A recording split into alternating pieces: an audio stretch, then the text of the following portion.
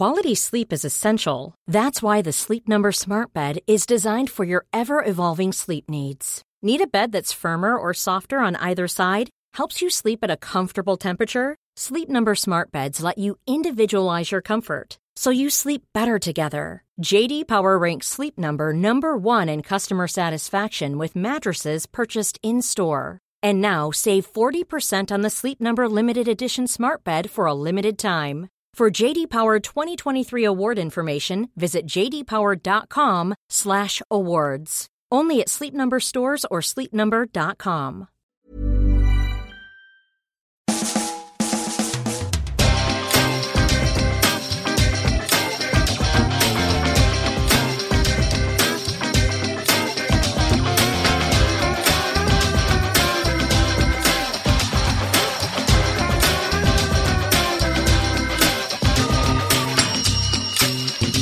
Hello and welcome to a brand new Arsblog Arscast right here on arsblog.com. How are you? Hope you're well. Thank you for being here. As always, it's another Friday, another podcast, and this is a very short shelf life podcast, if you like, because we are playing tonight, Friday. As you are listening to this, we're facing Aston Villa, and it's been a bit of a weird week because we played Monday Night Football, then we're playing Friday Night Football. I can't remember that happening before. I mean, it must have. Maybe it has. I don't know. Certainly not within the confines of my memory. My memory is just, it's appalling these days. Hello and welcome to a brand new Arsblog Arscast right here on arsblog.com. How are you? Hope you're well. Yeah, that's just a little gag about my memory, which is terrible. But look, it makes for a strange week. It's been a strange week overall anyway because of, well, the Crystal Palace game. It's one of those that on reflection, like, I think there was a perception afterwards that Crystal Palace played us off the park, and I don't think that is the case.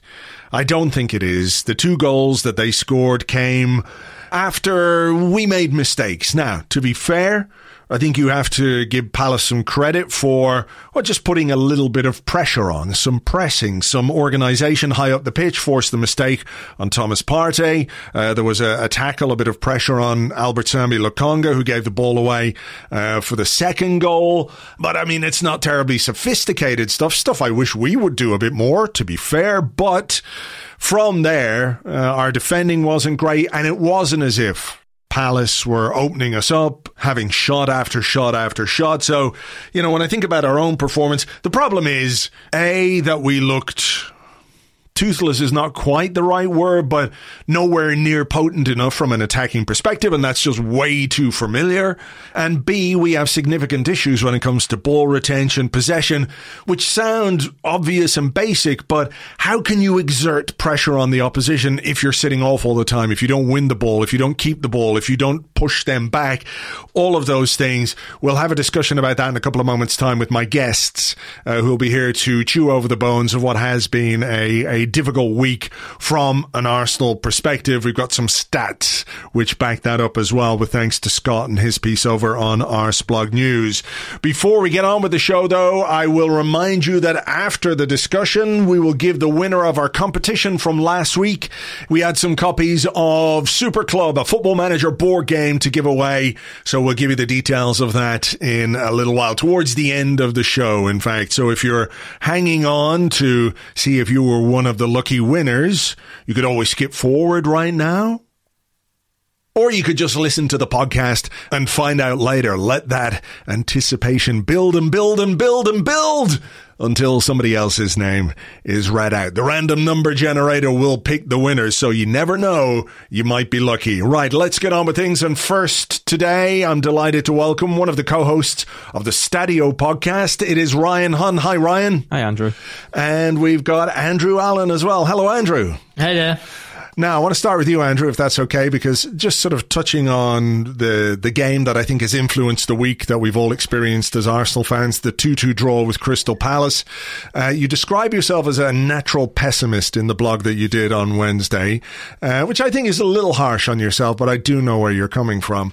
And you're sort of talking about the kind of football that we're playing. You said, I don't think my eyes are lying to me. You think the team is struggling to improve and currently worse than the sum sum of its parts and you say, as much as we all enjoyed the win over Spurs, performance-wise, it looks like a real outlier. Nothing else has come close. We play very drab football. So, as you can see, I'm trying to get this discussion off to a positive, upbeat start. Was it something about the Palace game in particular that cemented that for you, or, you know, is this just the culmination of 21 months of Mikel Arteta in charge, and we're not quite seeing what we hoped we might see? I've been thinking over that paragraph a little bit in the last 48 hours, and I do wonder whether I was a little bit harsh, because I've come to consider, you know, turning up and watching Arsenal under Arteta as a single entity. And I guess right now what we're watching is almost like a third version of Arteta's team, and this one is literally only a few months old because of the, you know, all the new signings.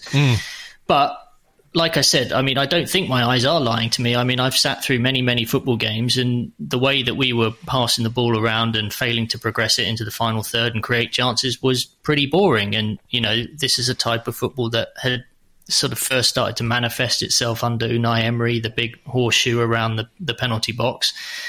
And I think we've been battling against that for the best part of 2.5, 3 years now. And I haven't seen a huge number of improvements this season. Obviously, the Spurs game was incredible. We sliced straight through them, and it's exactly the type of thing we want to see happening. But, you know, faced with a side who were pretty organised, in the early stages were happy to sit back, kind of almost like they knew that Arsenal psychologically would lose their nerve a little bit as the game went on. And actually, it didn't take very long at all for us to kind of do that. We really went back into our shell after 20 minutes. Arteta's kind of lamented it this week in the post-game press conference and in the pre-Aston Villa one. And I think it's true. We just stopped going for the jugular. And I think that's a really big issue if you want to win football games. If you don't kill the game off, then you're always likely to concede and be on the back foot again. Ryan, Mikel Arteta spoke about the handbrake, the famous handbrake that Arsene Wenger invented and everything else. I mean, what do you think when you hear a manager, as Andrew referenced, you know, we didn't keep going for it after a pretty bright start to the Palace game and a goal, which isn't something we, you know, do often enough, but you score early, it settles the nerves. You can build on that. But he spoke about, well, the handbrake was on. I mean, what do you think when you hear a manager talk about the handbrake being on? Because personally, it just sounds like a bit of a buzzword to me without any real substance, no explanation. It's easy to say, well, we put the handbrake on and we didn't play, blah, blah, blah. But what does that mean? Why didn't we play? Why couldn't we build on that? I'm more curious to understand what a manager thinks of that kind of thing, the actual reasons, rather than some, you know, metaphorical implement that only exists in a car. Well, yeah, I agree. I think it would have been, I'm not sure who asked the question, but it would have been really great to hear a follow-up to that, to clarify what he means by that. Because to me, when I hear that, I hear it as a confidence thing, almost like a muscle memory thing. Like those old Arsene Wenger sides that would use, you know, I don't know, would play Swansea at home on a Monday and would just be camped in their half. It was almost like they knew that they would get opportunities and they knew how to create them. Whereas I think this side has been on the decline in terms of the chances that they've been creating for a while now, and only Leeds and Norwich have created fewer big chances in the Premier League this season than Arsenal.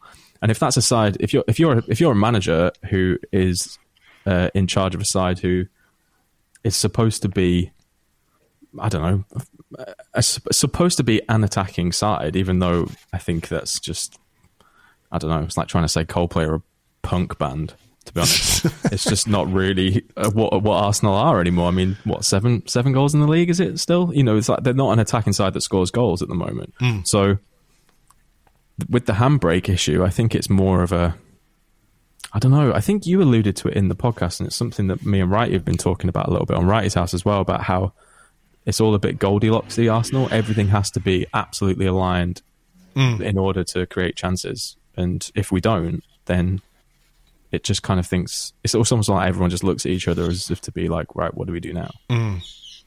So Yeah, in short, I have no idea, but I think it was probably like a confidence thing or just like a rhythm thing. Yeah, I mean, just sticking with you, Ryan, the thing that occurred to me during the week after the Palace game was the idea that, you know, and I wrote about this on the blog during the week, this belief that we want to have in the project, in the young players, and the things that we look on and hope as being positive. And then you get a game like the Spurs game and it's great and it's enjoyable and it's kind of what you want to see. I know we can't do it week after week after week, or we can't do it, you know, for a whole 90 minutes. I think we should be able to do it more frequently, but there are going to be games where it doesn't happen. But it feels like that should be the kind of default performance in terms of the energy, in terms of the efficiency, in terms of the way we played, in terms of the front-footedness and all of those things. And you get those games and you think, okay, it's here.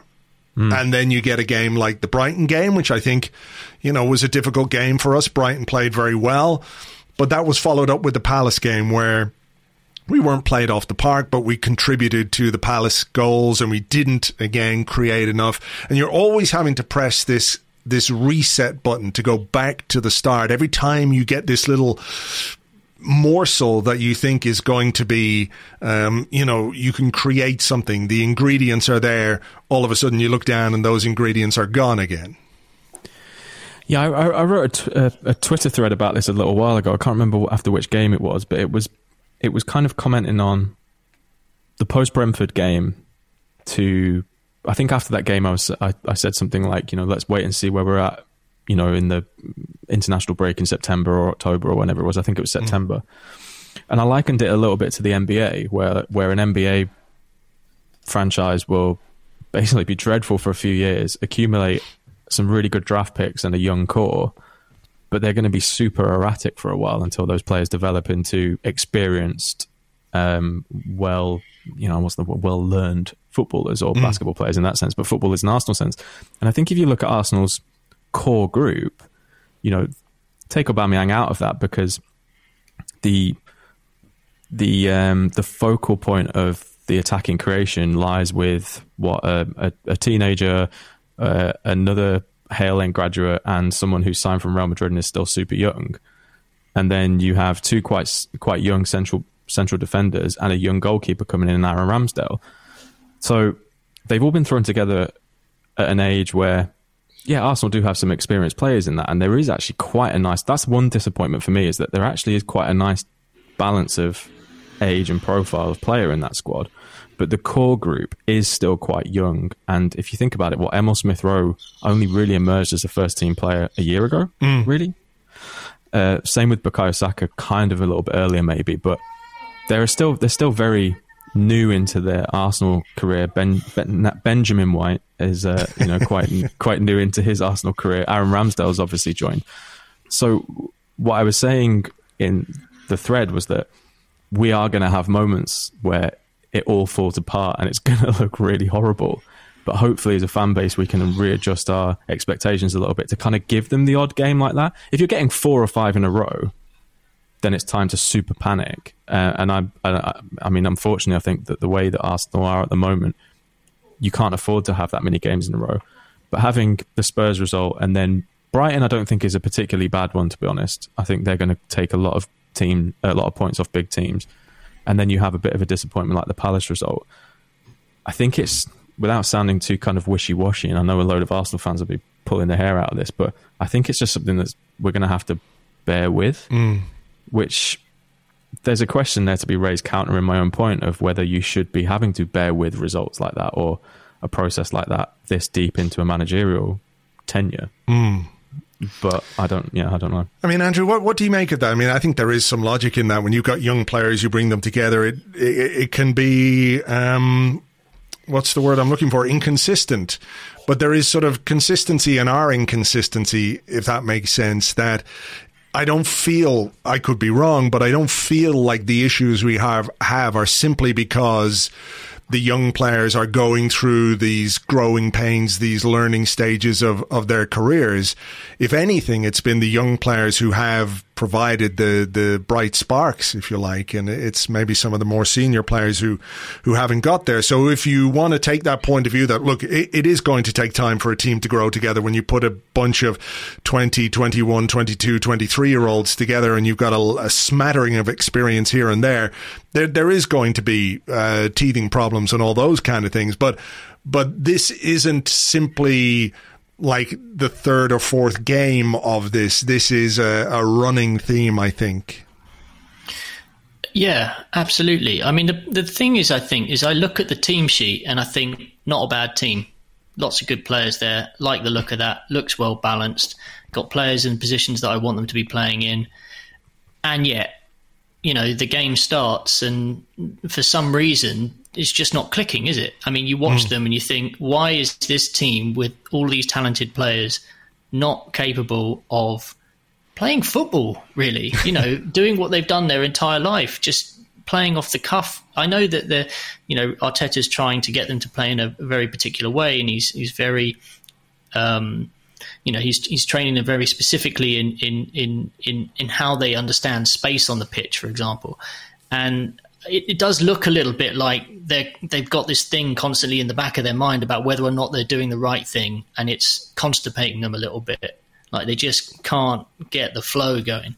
And I think it's obviously, I think the supporters, we understand, as Ryan said, that it's a young team. They're going to make mistakes. The frustration, I guess, is that historically we're so much better than some of these teams that we're coming up against, and we used to dominate them without even thinking about it. Sometimes we didn't always win, but you always expected Arsenal to play the better football, to have more of the ball, to create better chances. The mistakes that were made at the back are undoing for years. But now I just feel like everybody else has sort of caught up, or there's no complex about playing Arsenal now. Sides turn up full of confidence, and they are quite happy to sit back, and some of them are quite happy to go on the front foot, but most of them look happy for most of the games, knowing that they'll get a period of play where they can capitalise on our weaknesses. And supporters-wise, when you're sitting in the stand, you kind of sense that. And I mean, it was even worse when we weren't in the stadium, because you couldn't influence it at all. There was no means of sort of giving the kick up the arse of a big scream, or the crowd moaning and all the rest of it. I do actually think the crowd made a difference the other night. I felt like, again, the crowd were really pushing the players to kind of go and get that second goal at a point when last season there were a few games where I felt they just didn't find the motivation to just sort of chuck the kitchen sink at opposition. The crowd has been good. I mentioned that the other day. And my worry is that you can't keep drawing with your Crystal Palaces, or dropping points elsewhere to mid-range teams, and continue to keep the fans on side, because the patience will wear thin. And if that goes, then I think Arteta's got a bit of a problem, really. Yeah, it is a symbiotic thing, though, Andrew, isn't it? Because, the supporters in the stands can get behind the team and they can will the team on and they can give them their best for 90 minutes. But at the end of the day, they're fans. They're not cheerleaders. They're not there simply to cheer. And when your eyes are telling you something, when the scoreline is telling you something, when the performance is telling you something, you have to react to that in a certain way. So the onus then is on the team. And I think we saw when Lacazette came on, one of the things that he did was energize the crowd simply by engaging with the crowd. And I think he described the Emirates crowd as a little bit sleepy, I think. And I don't know that he was necessarily being critical of the crowd. I think he made the point that it's up to the team as well to perform in a way which gets the crowd going. But like you say, that will only last so long unless results improve and results count, because at the end of the day, that is what will keep fans happy.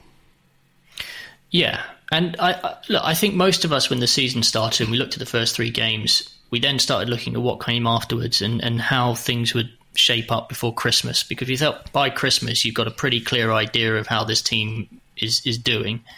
And, I predicted, or I said, this team should be competing for sixth. I think anything higher than that would be an absolute bonus. I think we're playing like a side that drops too many points and is more like a 12th, which is kind of where we are, and we'll probably be around about 8th again. And I mean, is 8th improvement under Arteta? It's not improvement at all, and I think that's kind of where we're going. There might well be someone else out there who fancies their chances of getting more out of this team quicker. You know, I can't. I know it's a different set of circumstances, but the turnaround that Chelsea performed last season, as soon as Lampard went out the door and Tuchel came in, I've never seen anything like it, I don't think. I mean, they were completely all over the shop, and sometimes the messages, as much as you might think you're telling players the right thing, just aren't getting through.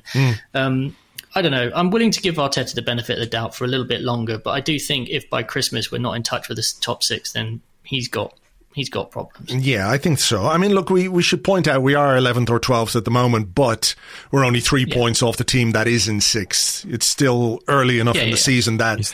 You're saying it's still on, Andrew? It's still on. Yeah, the top 6 is still on. That's as far as I'm going with this, you know. But look, it is early enough in the season where 1 or 2 wins can really change the complexion of the table. When you're in 12th on, you know, at the end of December after a run of games, then it becomes much more difficult to turn things around, as we saw last season, where the second half of the season was actually pretty good, but because of what happened in the first half of the season, it was just impossible to make up the ground on the teams that were ahead of us. Ryan, the style of football under Mikel Arteta, I think, is coming increasingly under the microscope, and the way that we play, and you know what he says he wants from his team, and what we expect from an Arsenal team, we're not quite seeing in terms of the performances. I mean, you know, towards the end of the Unai Emery era, there was an issue with, well, what are we trying to do? What kind of football are we trying to play? What is our style? What is our identity? I think we're in a similar kind of situation now with Mikel Arteta, that it's very difficult to understand what exactly it is that he's trying to do. When it comes off as it did in the Spurs game, maybe you can see what's happening, but there was a stat that Scott pulled out from the Palace game on Monday night, which he did for Arsblog News in the By the Numbers piece. And he said in a 30-minute period, Arsenal had just 9 possession sequences where they were able to string together 3 or more passes, and just 3 where they were able to string together 5 or more passes. And to me, this is remarkable. You know, for a club like Arsenal, this is a manager who grew up at Barcelona. This is a manager who played under Arsene Wenger as like the linchpin of his possession team in that defensive midfield role, that sort of deeper role when he came from Everton and dropped back. And he was the metronomic guy in midfield who was like ping, ping, ping, keeping it together and keeping the team moving. He played under or worked with Pep Guardiola, who uses possession and control of the ball as a kind of death by 1,000 cuts approach to football, where, you know, he just wears down the opposition. It's relentless. I mean, I don't always enjoy it, but when you've got good players who can make these final moves and passes into the final third, which create goals and chances, you know, you can see the logic of it. To me, it's actually quite staggering that this Mikel Arteta team seems to be as uncomfortable with the ball as it is, because I think the technical level of the players is there. I don't think it's a question of the technical level of the players. So I don't really understand why we find this aspect of the game so difficult.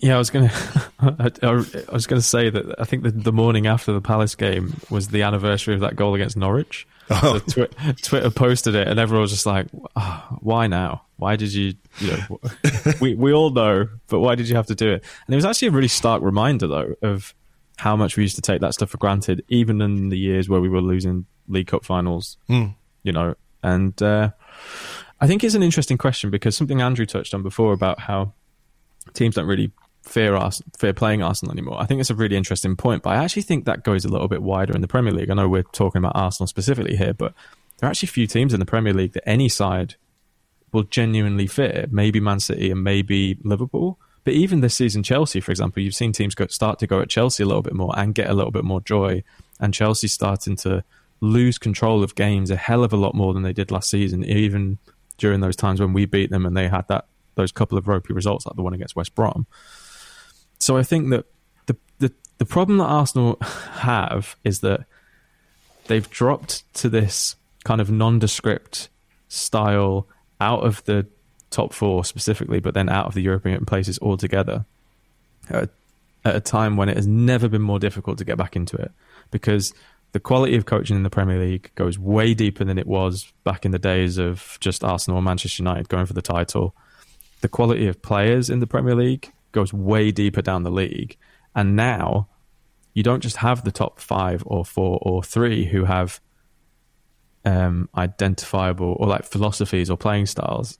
It goes down to even Norwich, and they're rooted at the bottom of the Premier League, but they have a philosophy, they have a way they want to play. Obviously it's not really working that much, but still, you know, use Brentford as a prime example. Thomas Frank, like, I really don't think that Arsenal result on the opening day of the season is going to age that badly this season, because you've seen them put it to Chelsea, put it to Liverpool. They are going to take points off people because they have a very clear-cut way of playing. So it's a weird thing, without again sounding too kind of flip-floppy here, but like it's in one sense it kind of like completely explains how tricky it can be to pick up points against teams that historically were a walkover. But at the same time, you're kind of like, well, hang on a minute. How are Brentford coming into the league and completely operating more than the sum of their parts instantly in their first season in the Premier League? And yet Arsenal, who have probably, if you're going to go through the squad, they've got a far stronger squad and a far more technically gifted squad, but yet they kind of still look like they don't really know exactly what they're going to do. It's really quite strange. And the stats you were talking about with Scott, this is what makes me think that actually, I think you and James were talking about it on the Arscast Extra about it wouldn't surprise you if it came out that Arteta was actually like Guardiola's defensive coach. Yeah, that was James. Yeah, James said that. Yeah, and it's not a wild thing because, I mean, the players that you have there, like Martin Ødegaard at Sociedad was unbelievable, absolutely unbelievable, and like I think, you know, pretty much the best midfielder in La Liga that season, and so creative, and he played so well, and I thought he was pretty good as a loan signing for us last season. You know, you see with the players that we have there, the fact that we can't string passages of play together, and when we have done, they've gone viral. That's how rare it's happened now, because whenever it does happen, like in the goal against Chelsea in the FA Cup final, they go viral for weeks. And that used to be the norm.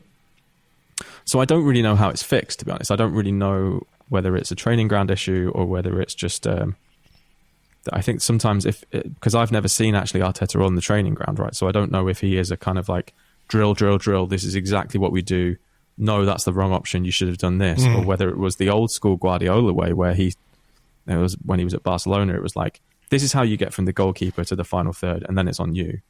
You know, which, and what I've seen from Arsenal, it makes me think that isn't the case, because there isn't a lot of there's not a lot of riffing anymore in that final third. No, I don't think. There's not a lot of improv, that's for sure. No. I mean, I think I did read, and I'm sure someone will back this up, but Arteta did work with players like Leroy Sané and Raheem Sterling to help improve them, and I think they were on the record about that. So I don't think he was purely doing defensive coaching, but I do know what you mean about that. I mean, it is one of those things, Ryan, where, you know, the problems that we have in terms of attacking potency, scoring goals, creating chances, seems to me to be very tied into this deficit we have when it comes to controlling the football and keeping the football and putting pressure on the opposition and dominating possession for a little bit, dominating territory for a little bit. I mean, we talk about the horseshoe, and I don't think it's simply an invention of Unai Emery or Unai Emery's football or Mikel Arteta's football. I can remember countless games when under Arsene Wenger, an opposition team would come and they would sit deep, and really your only option if they're doing that is to just pass the ball across the pitch and try and move them and try and create enough space for an incisive pass or a cross or an overlap or something like that. but we don't seem to do that. And it feels to me like, how can you create chances when you can't keep the football? I have no idea. There you go. Nice short answer. I don't know. Unless you play like, unless you route one. Unless you're like, do you know what? We'll get Simeone in and we'll just let everyone have it. We'll kick the shit out of them when they do have it, and then we'll just we'll create, 3xG on 26 possession, and it'll be amazing because everyone will hate us. But we'll get to the Champions League final in 4 years and probably lose on penalties or something. But do you know what I mean? I think it's the profile of player that Arsenal have. I would say that it doesn't suit that style, but actually, if you look at the profile of player that Atleti have, a lot of them don't really suit that style either. They've got a lot of attacking talent. So, but everyone knows their job. They know what they have to do. And I just don't really know. I mean, the thing is, it's like you said before, there have been times where we've seen Arsenal just explode, like the opening half against Spurs. It's going back a little while now, but like the FA Cup run where Arsenal won it, there were identifiable patterns of play. I think the problem was that as soon as people shut them down, Arsenal couldn't really figure out how to play those. Yeah. So yeah, my honest answer is I'm not entirely sure. I think the game is slightly different from the early 2000s or 2010s. I'm not sure if you can just rely on take the ball, pass the ball, but. Yeah, I think that we've got the players to do it. So, Andrew, any thoughts on that in terms of, I mean, it's the most non-Arsenal thing I can think of, because whatever else you used to be able to say about Arsenal, we could pass the football, maybe to a fault at times. So it seems like quite stark when we're in this sort of position. Yeah. It is, and I think there's a reason why we're all sitting here slightly baffled, sort of scratching our heads trying to figure it out, right? I mean, we don't know what's going on. I'm pretty sure that Mikel Arteta spends 6 days a week on the training ground telling them this is how we're going to solve these problems, and then the players go on the pitch and somehow it doesn't quite work. And just going back to something we talked about right at the beginning about the description of the handbrake being on, I just, prior to coming on here, I listened to the quotes from the embargoed section of the press conference that took place on Thursday, so they'll be out by the time this podcast comes out. And he did, in fairness, someone said, "Oh, what do you think about it? Are the players getting anxious?" And he said, "Well, look, the handbrake is one way of describing it. You can describe it in many other ways. Sometimes it's the level of execution. Sometimes it's because the opponent changes his way of pressing. And it suggests to me that Arteta is concerned about the inability of his players not to be able to read the changing momentum of a game and adapt what they're doing. Instead, they just keep doing exactly the same thing. And I do think we're a bit one-dimensional. I don't think teams come to Arsenal and worry about Arsenal playing in 2 or 3 different ways. There's this one way that Arteta's trying to get us to play at the moment, and it either works or it doesn't work. And on the days when it doesn't work, opponents can just take us apart. I'm not saying it's as easy as a lack of a plan B, but we definitely do not have anybody in the attacking lineup who you're going to throw a cross into the box at who's going to score a header, I don't think. You might occasionally get an Aubameyang header or a Lacazette header potentially, but we don't have it's not something I think as a football club you're going to turn up at Arsenal and worry about too much when you see Aubameyang's name on the team sheet and 3 diminutive playmakers behind him and Pepe on the pitch, right? It's making it slightly easier for the opposition, knowing that they only have to really worry about certain types of play. It's a real head scratcher at the moment. I think confidence, as Ryan touched on right at the beginning, is obviously something to do with it. And I think in that respect, the reason the players celebrated the goal the other day so much was there is an unbeaten run of sorts being strung together at the moment. And I think maintaining that is probably quite important. Not losing games is probably a very big thing for Arteta this year. Trying to train the players into, fine, let's not, if we just don't lose the 5 extra games that we lost last year because we made stupid harebrained mistakes at important parts of the match, then maybe we can make up some of these points. And, I definitely sense they really, really wanted that draw the other night. Speaking of pressing, Andrew, I don't know if you saw this, but there was a graphic doing the rounds of all the teams in the Premier League. One of these charts where it demonstrates a team's ability to press. It was a little bit more complicated than that because it was to do with pressing per defensive action or how many, so it's one of these one of those L-shaped charts. Anyway, the crux of it is, even if I don't quite understand all the numbers on it, the two best pressing teams are Manchester City and Liverpool, the two best teams in the country. The two teams right at the bottom were Norwich and Watford, I think. And then right next to them is Arsenal. And if we're talking about our ability on the ball, what we do off the ball is another problem. We've got to work harder. I think we've got to be more aggressive in trying to win the ball back rather than just sitting there and waiting for it to come back to us and then looking to spark our counter-attacks. Is it a surprise to you that that's not something this season in particular that he has really tried to instill into this team? I know it's, you've got to do it. You've got to coordinate it. Can't be just one guy doing it. You obviously can't just run around like lunatics for 90 minutes either. There's got to be some structure to it. But in a week or in a season where we only play once a week, where we don't have a lot of midweek action, where there is time for players to recover more fully physically between games, it does seem strange to me that this isn't something we've focused on a bit more. Yeah, absolutely. I mean, I don't know whether we're supposed to be a pressing side or not. I would say the other day, watching Arteta on the touchline, that when we weren't pressing, he wasn't exactly barracking the players and telling them to go and press. So it was almost as if he's gone, okay, well, this is just who we are and we're playing the football that I asked them to play. It's strange. And it's not the only area of our game where I'm slightly confused. I think a lot of people would say, oh, do Arsenal play out from the back? I don't know anymore because we seem to go very long with a lot of goal kicks. And I mean, the pressing issue is definitely something you kind of look at and you think, well, it shouldn't be fitness related. I mean, as you say, we're playing far fewer games this year. A lot of other teams are doing at least something more than us. And it seems, I'm completely baffled by it. I don't know whether I necessarily want to see the Arsenal players charging into tackles, all the rest of it, because I think Arteta is obviously very wary of getting it wrong and the players getting turned on the counter-attack, which is basically exactly what happened for the 2 goals, I guess, the other night.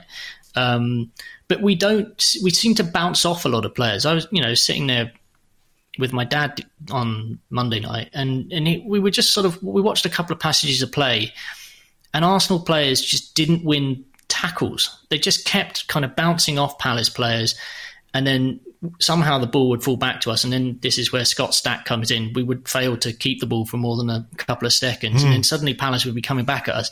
And it was all just very scrappy and all over the place. And I mean, Thomas Partey doesn't dominate the midfield in quite the way you might hope he would. I'm not overly surprised that we look a little bit lightweight when we've got someone like Ødegaard next to him, or Ødegaard and Smith Rowe, as opposed to a Granit Xhaka maybe, or someone else who's a more traditional sort of holding midfielder. But it is pretty frustrating, and like everything else, I'm just left with I'm slightly baffled by it at the moment, scratching my head. Ryan, any answers for Andrew when it comes to the pressing side of things? I think what was, when you talk about playing out from the back and pressing, and you already mentioned Brentford on the opening day of the season, they started to press us high, and immediately we stopped playing out from the back, and Bernd Leno was kicking the ball long. Physically, I think we were second best that day because of the coordinated press that we found a little bit difficult to deal with. And this, I know this is a point we've made before, but if you're a team that plays out from the back, don't you want the opposition to press? Don't you want them to come onto you? You play it out from the back and you use all that green grass in front of you to try and play your football. That's exactly how those viral goals that I mentioned against Liverpool and Chelsea came about, where they closed in the right back position and Arsenal kind of managed to get out. And then it went across to Aubameyang, who put it away. And there was that amazing cut to Klopp during that game. I know we're going back a long way here, but it cut to Klopp on the touchline. And he was just kind of like nodding, like, yeah, fair. Wasn't angry. He was just like, yeah, it's a good goal. I think it's... Okay, so I'm going to stay from around that period for a little bit, because there was a moment in that semi-final that stuck with me for a long, long time.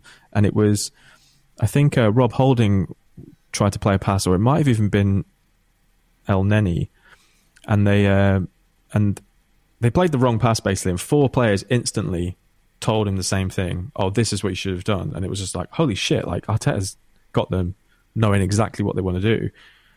Now that doesn't really seem the case. There seems to be, I mean, to be honest, I'm not really, I don't really think it's a bad thing not knowing if we play out the back or not, because I know that there is a difference between just like hitting it long and actually like long passing.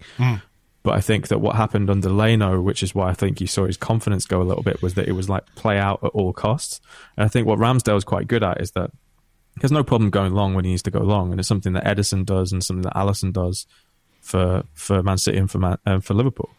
So, yeah, I mean, again, it goes back to this kind of like, well, that was the last time, I think, off the top of my head, which was 15 months ago, maybe 14 months ago, that I could remember Arsenal looking like that, or being as close to an identifiable it was clear what Arsenal were trying to do. It was absolutely clear, and now I don't. And I think the pressing thing is a strange one, because the players are there to do it. Aubameyang's got a great engine and is really, I think one thing Aubameyang doesn't get a lot of credit for, and I think unfairly, is actually like his intelligence in terms of movement.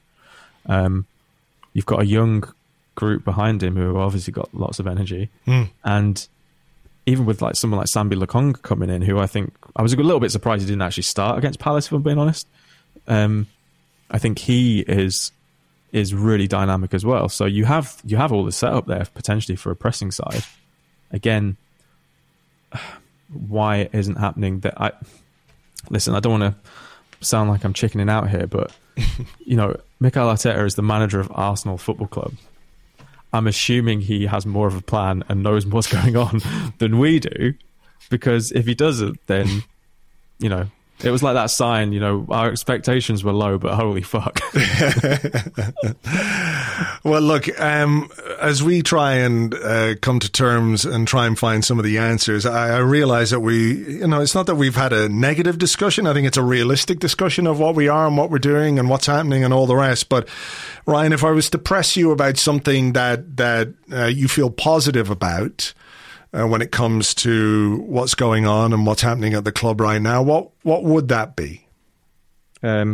I'm assuming that the Adidas drops aren't allowed, right? Yeah, nothing to do with kits or kit launches or kit advertising or, Ian Wright in a brilliant video. None of that. I'm sorry. Okay. I actually am really encouraged that for the first time in a long time, there's an identifiable group of young players coming through who could be at the club potentially for a decade. I think it's the first time since Szczesny that we've got a young goalkeeper who you could see being at the club for 10 years. As long as he doesn't smoke in the dressing room, he's going to be fine. I think Smith Rowe will develop more. I think Saka is obviously, an absolute superstar in the making. I think Erdegaard is a real buy for that price. I think Gabriel and Benjamin White, I think, are a potentially really good long-term centre-back partnership, which is something that it doesn't feel like we've had for a long, long time. Maybe since Mertesacker and Koscielny. Tierney is potentially future captain material for me, and I think Tomiyasu gives a very different dimension at right back. And I'm hoping also that Bellerin has a really fun time at Betis and maybe comes back and stays. That's my personal wish, just because I love Hector Bellerin being an Arsenal player. So actually, if you do break it down, there's loads to love there. Thomas Partey, again, I think is just like, I still can't believe Thomas Partey plays for Arsenal, if I'm being honest. I know that he's not exactly hit the heights so far that he has, or he did do at Atleti, but I still just can't believe that we got a player like that, and I think we'll see that a lot more, hopefully, in the future. So there is loads there, and we still got Aubameyang, who I think it's amazing that he plays for Arsenal Football Club. So that's actually, I think, if a load of people listen to this and being like, oh my God, these guys are just moaning, I think having laid out the positives there, I think is why we're concerned about why it's not necessarily clicking, because it's kind of, when you actually read out those names, you're like, wow, this is great. We don't have a left back that's wearing number 11 anymore. This is amazing. Yeah, some Andre Santos dissing in there. Fair play. I loved him, though. I did love him. Yeah, I mean, it's like caring for a lost dog or something like that, you know. Andrew, what about you? I mean, same question. Is there anything beyond that you can hang on to, things that you're looking at in a positive way? I think there is quite clearly a solid team spirit there. And I think given that so many new faces are in and around the team, it's incredible how quickly they've been integrated. You know, Ramsdale, obviously, lots of people have spoken about. I think there was something interesting that Kieran Tierney pointed out in an interview, which will go out in Sky before the match tomorrow, where he was saying Ainsley Maitland-Niles was warming up the other day for during the Palace game, and Aubameyang was closing him down, and Ainsley was just cheering him on, saying, "Go on, get him," all of this type of stuff. And Kieran Tierney obviously identified that, said that they'd watched it as a clip in the post-game review, and I think there's something in the team spirit and the fact that you never hear anything bad about the manager from the players. I'm not sensing that there's frustration, and there'd be many players there who've not played many minutes this season who'd be could be quite rightly a bit frustrated by that. But I sense there's a togetherness, and I think there's a lot there which, as supporters, you can get on board with. And I think, I definitely feel, because they're a young group as well, that I want them to do well. This is not a group with the bad eggs in it that Arteta inherited and he was so desperate to kind of get rid of. This group, I think there is something to back. And, I think I wrote about that on Wednesday. I want them to do well. I'm willing them to do well. And I think most Arsenal fans, if not all, are on the same page with that. Yeah, I think that's fair. I mean, that is the thing. It's the young players who give you this freshness, who allow you to sort of project the possibility of improvement and all of those kind of things. I think your point, Ryan, is absolutely spot on, that you put these names there, you put these ingredients there, and that sort of is why people are concerned that there should be more, there should be better from these players and for this team. I mean, Andrew, just before we go, there was some talk of the African Cup of Nations today.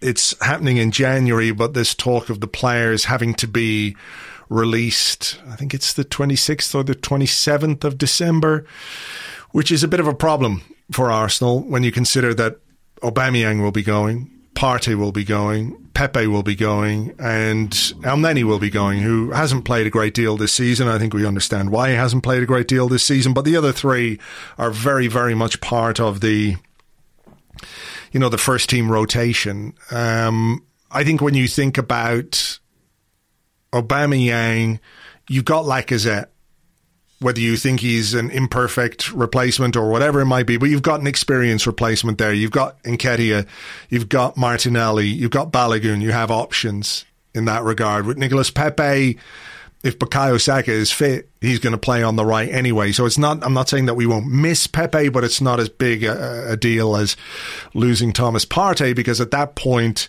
midfield could be very light indeed, with no Elneny, no Partey, Granit Xhaka maybe back, maybe, all things going well. So you're looking at a period, and a really busy period as well.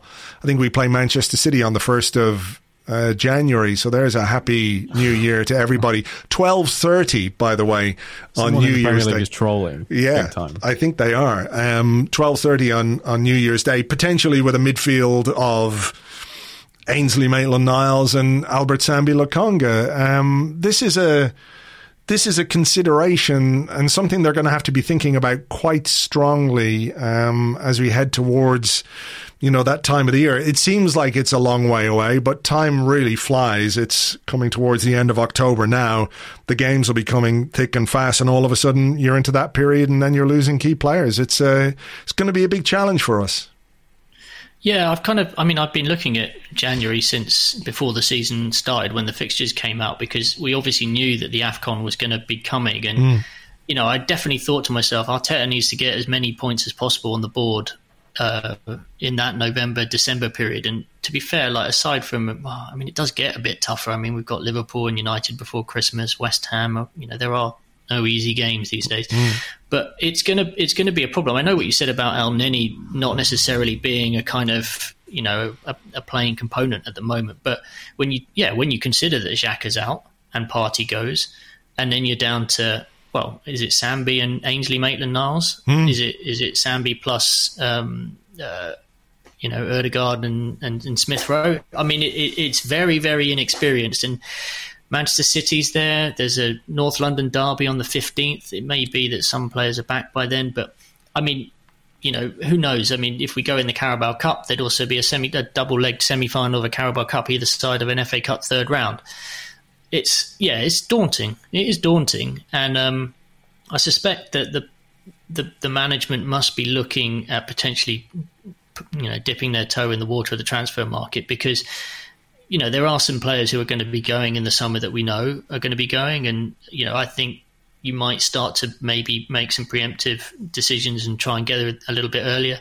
We know it's not an easy market and all the rest of it, but I think we're going to need some reinforcement or we could be really exposed. Just finally with you, Ryan. I mean, they did bring in Martin Ødegaard last January, which is a hell of a loan signing. It's not a Denis Suarez by any means. So, if they can do it once, maybe they could do it again in terms of a midfield player coming in to add a little bit of depth in a position which I think, you could already make an argument that we need it. I think this is one of the positives about not having European competition to worry about in the second half of the season, because I think it would be worth keeping an eye on players who have either dropped out of the Champions League altogether. There will be a pool of players who have either dropped into the Europa League or the Conference League or dropped out of Europe altogether, whose contracts are winding down or they're into the last 18 months of. And if Arsenal were very, very smart, because I think this is the thing that I think a lot of people back home, speaking to someone who lives in Germany, that Arsenal's stock is still way higher in Europe than it is back home. It's just, it carries so much weight here, and players are still quite enamoured with the club, or there's still a lot of love for the club. So I think that if Arsenal are very smart, and I think this summer, for example, has been the most encouraging transfer window in a long time, because at least it looks like there's a plan, then maybe there are one or two players that you could pull out of this nice kind of crop of European teams. And maybe it's not so bad. Maybe, loan to the end of the season with options to buy and stuff. I think it would be unlikely to get another player of the kind of profile of Ødegaard. I think it would probably be someone a bit more experienced who is looking for a move. Well, look, we've got some football matches to win before all that happens, so let's keep fingers crossed that we can do that, starting with Aston Villa on Friday night. But we'll leave it there for now. Ryan, thank you very much indeed. Thanks very much. Andrew, thank you as always. Cheers, man. Thank you very much indeed to Andrew. You can find him on Twitter. He is at @AllenSport, also co-host of the Left Field podcast, available now in all good podcasting apps and even some bad ones. And Ryan is at Ryan Hunn. He's also the co-host of the Stadio podcast, which you can get over on Ringer FC, where you can also find Ryan often in conversation with the one and only Ian Wright on the Wrighty's House podcast too. So there's some extra listening for you if you're not already on board with those. Quality sleep is essential. That's why the Sleep Number Smart Bed is designed for your ever-evolving sleep needs. Need a bed that's firmer or softer on either side? Helps you sleep at a comfortable temperature? Sleep Number Smart Beds let you individualize your comfort, so you sleep better together. J.D. Power ranks Sleep Number number 1 in customer satisfaction with mattresses purchased in-store. And now save 40% on the Sleep Number Limited Edition Smart Bed for a limited time. For J.D. Power 2023 award information, visit jdpower.com/awards. Only at Sleep Number stores or sleepnumber.com. Many of us have those stubborn pounds that seem impossible to lose, no matter how good we eat or how hard we work out. My solution is PlushCare. PlushCare is a leading telehealth provider with doctors who are there for you day and night to partner with you in your weight loss journey. They can prescribe FDA-approved weight loss medications like Wegovy and Zepbound for those who qualify. Plus, they accept most insurance plans. To get started, visit plushcare.com/weightloss. That's plushcare.com/weightloss. Now, before we call it quits, I told you we would give you the winners of last week's competition. We had 3 bundles to give away of the Super Club Football Manager board game. It also includes the Arsenal expansion. All the entries went into a digital hat, and the random number generator picked out the following 3 winners. Number 1, Danny Creek. Number 2, Kevin S. That's all his email address said. I don't know what the S stands for. Could be Spider-Man, Superman. Who knows? One of those superhero guys. And the third one is David Erling or Orling. I apologize if I've mispronounced that, but well done to you 3 guys. You can get more information on the game itself at superclubgame.com. That is superclubgame.com. With Christmas on the horizon, maybe there's a present idea you don't have to think too much about. Right, we're going to leave it there for this particular episode of the Arsecast. For more on the Villa game, there is a preview podcast available for you right now over on Patreon, patreon.com/Arsblog. Myself and Lewis Ambrose shooting the breeze ahead of that particular game. James and I will be here maybe Sunday, not quite sure, because the game is on Friday night. We'll try and bring the Arsecast extra forward because it seems like a long time between game and podcast if we wait until Monday, but it all depends on schedules. We'll do our best in that regard, but we will of course have an Arsecast extra for you. Let's hope that we can do the business against Villa, and everyone will be in a happier mood and a happier place if we can do that. For now though, thank you for listening. Let's hope we can all enjoy our weekend because it is very much dependent on what Arsenal do against Villa, and we will catch you on the next one. Until then, cheers, bye bye.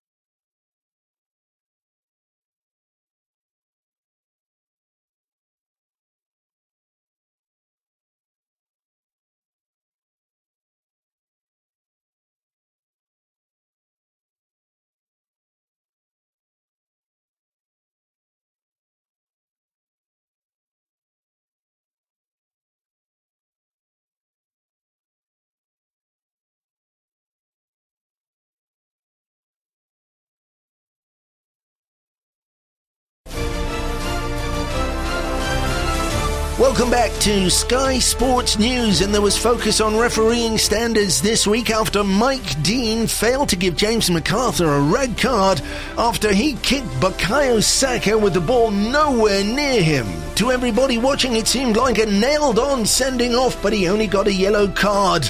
However, the Premier League match officials group have backed Dean and said that there are new rules in place when it comes to Bukayo Saka. The following acts will result in only a yellow card at the discretion of the referee, of course. Those include kicking, loafing, hair pulling, scratching, punching, open hand slaps, biting, wedgies, eye gouging, and light fingering. The following implements may also be used: mallet, hammer, hatchet, cutlass, plank of wood with nail, plank of wood with 2 nails, blunderbuss, flick knife, flick comb, golf club, lance, chicken sickles, horseman's pick, razor tip boomerang, ox tongue spear, scythe, javelin, tomahawk, Welsh longbow, Bowie knife, scimitar, Shatner's bassoon, and Tim Sherwood. The following implement may not be used: hydrogen bomb.